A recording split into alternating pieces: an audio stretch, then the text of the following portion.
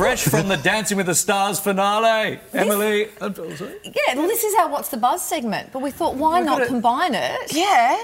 We're here for the Dancing with the Stars buzzing. finalists. We are buzzing We're from buzzing. last night. We're just proving that there is life after Dancing with the Stars. There is. Really? There is. Congratulations, Okay. Phil. You were crowned the winner last night. I was. Thank you so much. But Runner-up, Emily. But congratulations, Phil. How does it feel the morning after?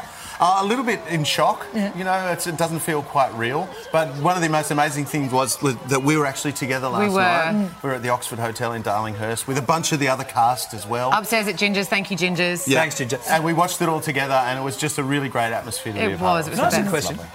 When on your way home, when you went to get a Macca's, do you get half price? If you're walking with the mirror ball to McDonald's, do you get like half price? Do you get a discount at all? You get free nuggets. Oh, sweet! Damn it. And that's what I've always wanted. All right, the morning after the night before, now we're going to get all serious on the morning show, okay? Yes. Yeah, this is why you guys are here. Yes, we're serious people. All right, India's women's cricket captain has come under fire for her extreme reaction to being dismissed during a match. Now, after the passionate player demolished her own stumps and slammed the umpire as pathetic. Who's here, Kylie? Yeah, we welcome Emily and Phil. Hey, this might be a little close to home, Emily.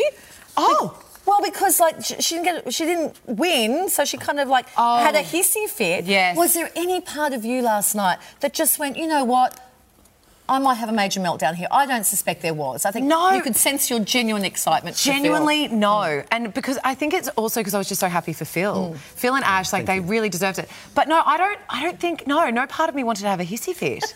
I'm just so glad to be there. I was just so glad to be there. I'm really grateful she didn't kick me in the stumps. Yeah. Yeah, that's right. Would have been really right. Hey, Phil, when sports stars act like that, are they being sore losers, you reckon, or sometimes it's just showing how really passionate they are about what they're doing? I think it's probably a mix of both. You've got to control your emotions. I mean, you've got to feel the game and you've got to be passionate about the game. But I guess maybe sometimes it is hard to draw the line on where the passion stops and the meltdown begins. So true. She might have just had enough for a minute, and as long as she can recover from it and say, "Look, I'm sorry, I did that, and let's move on," I think that's probably okay. It's a bit like when Toby forgets the words on stage. Like you want to go, get that microphone and just go. Yeah. But it also keeps the game interesting, doesn't it? We kick him until he remembers. When Kylie and I got booted off Dancing with the Stars, we went into meltdown very quickly. It was great TV. Yeah, exactly. It's like exactly the tennis player. It's like McEnroe, you know, exactly like that. He got a lot of ads out of that, a lot of It's all endorsements. entertainment. Yeah, it's all entertainment.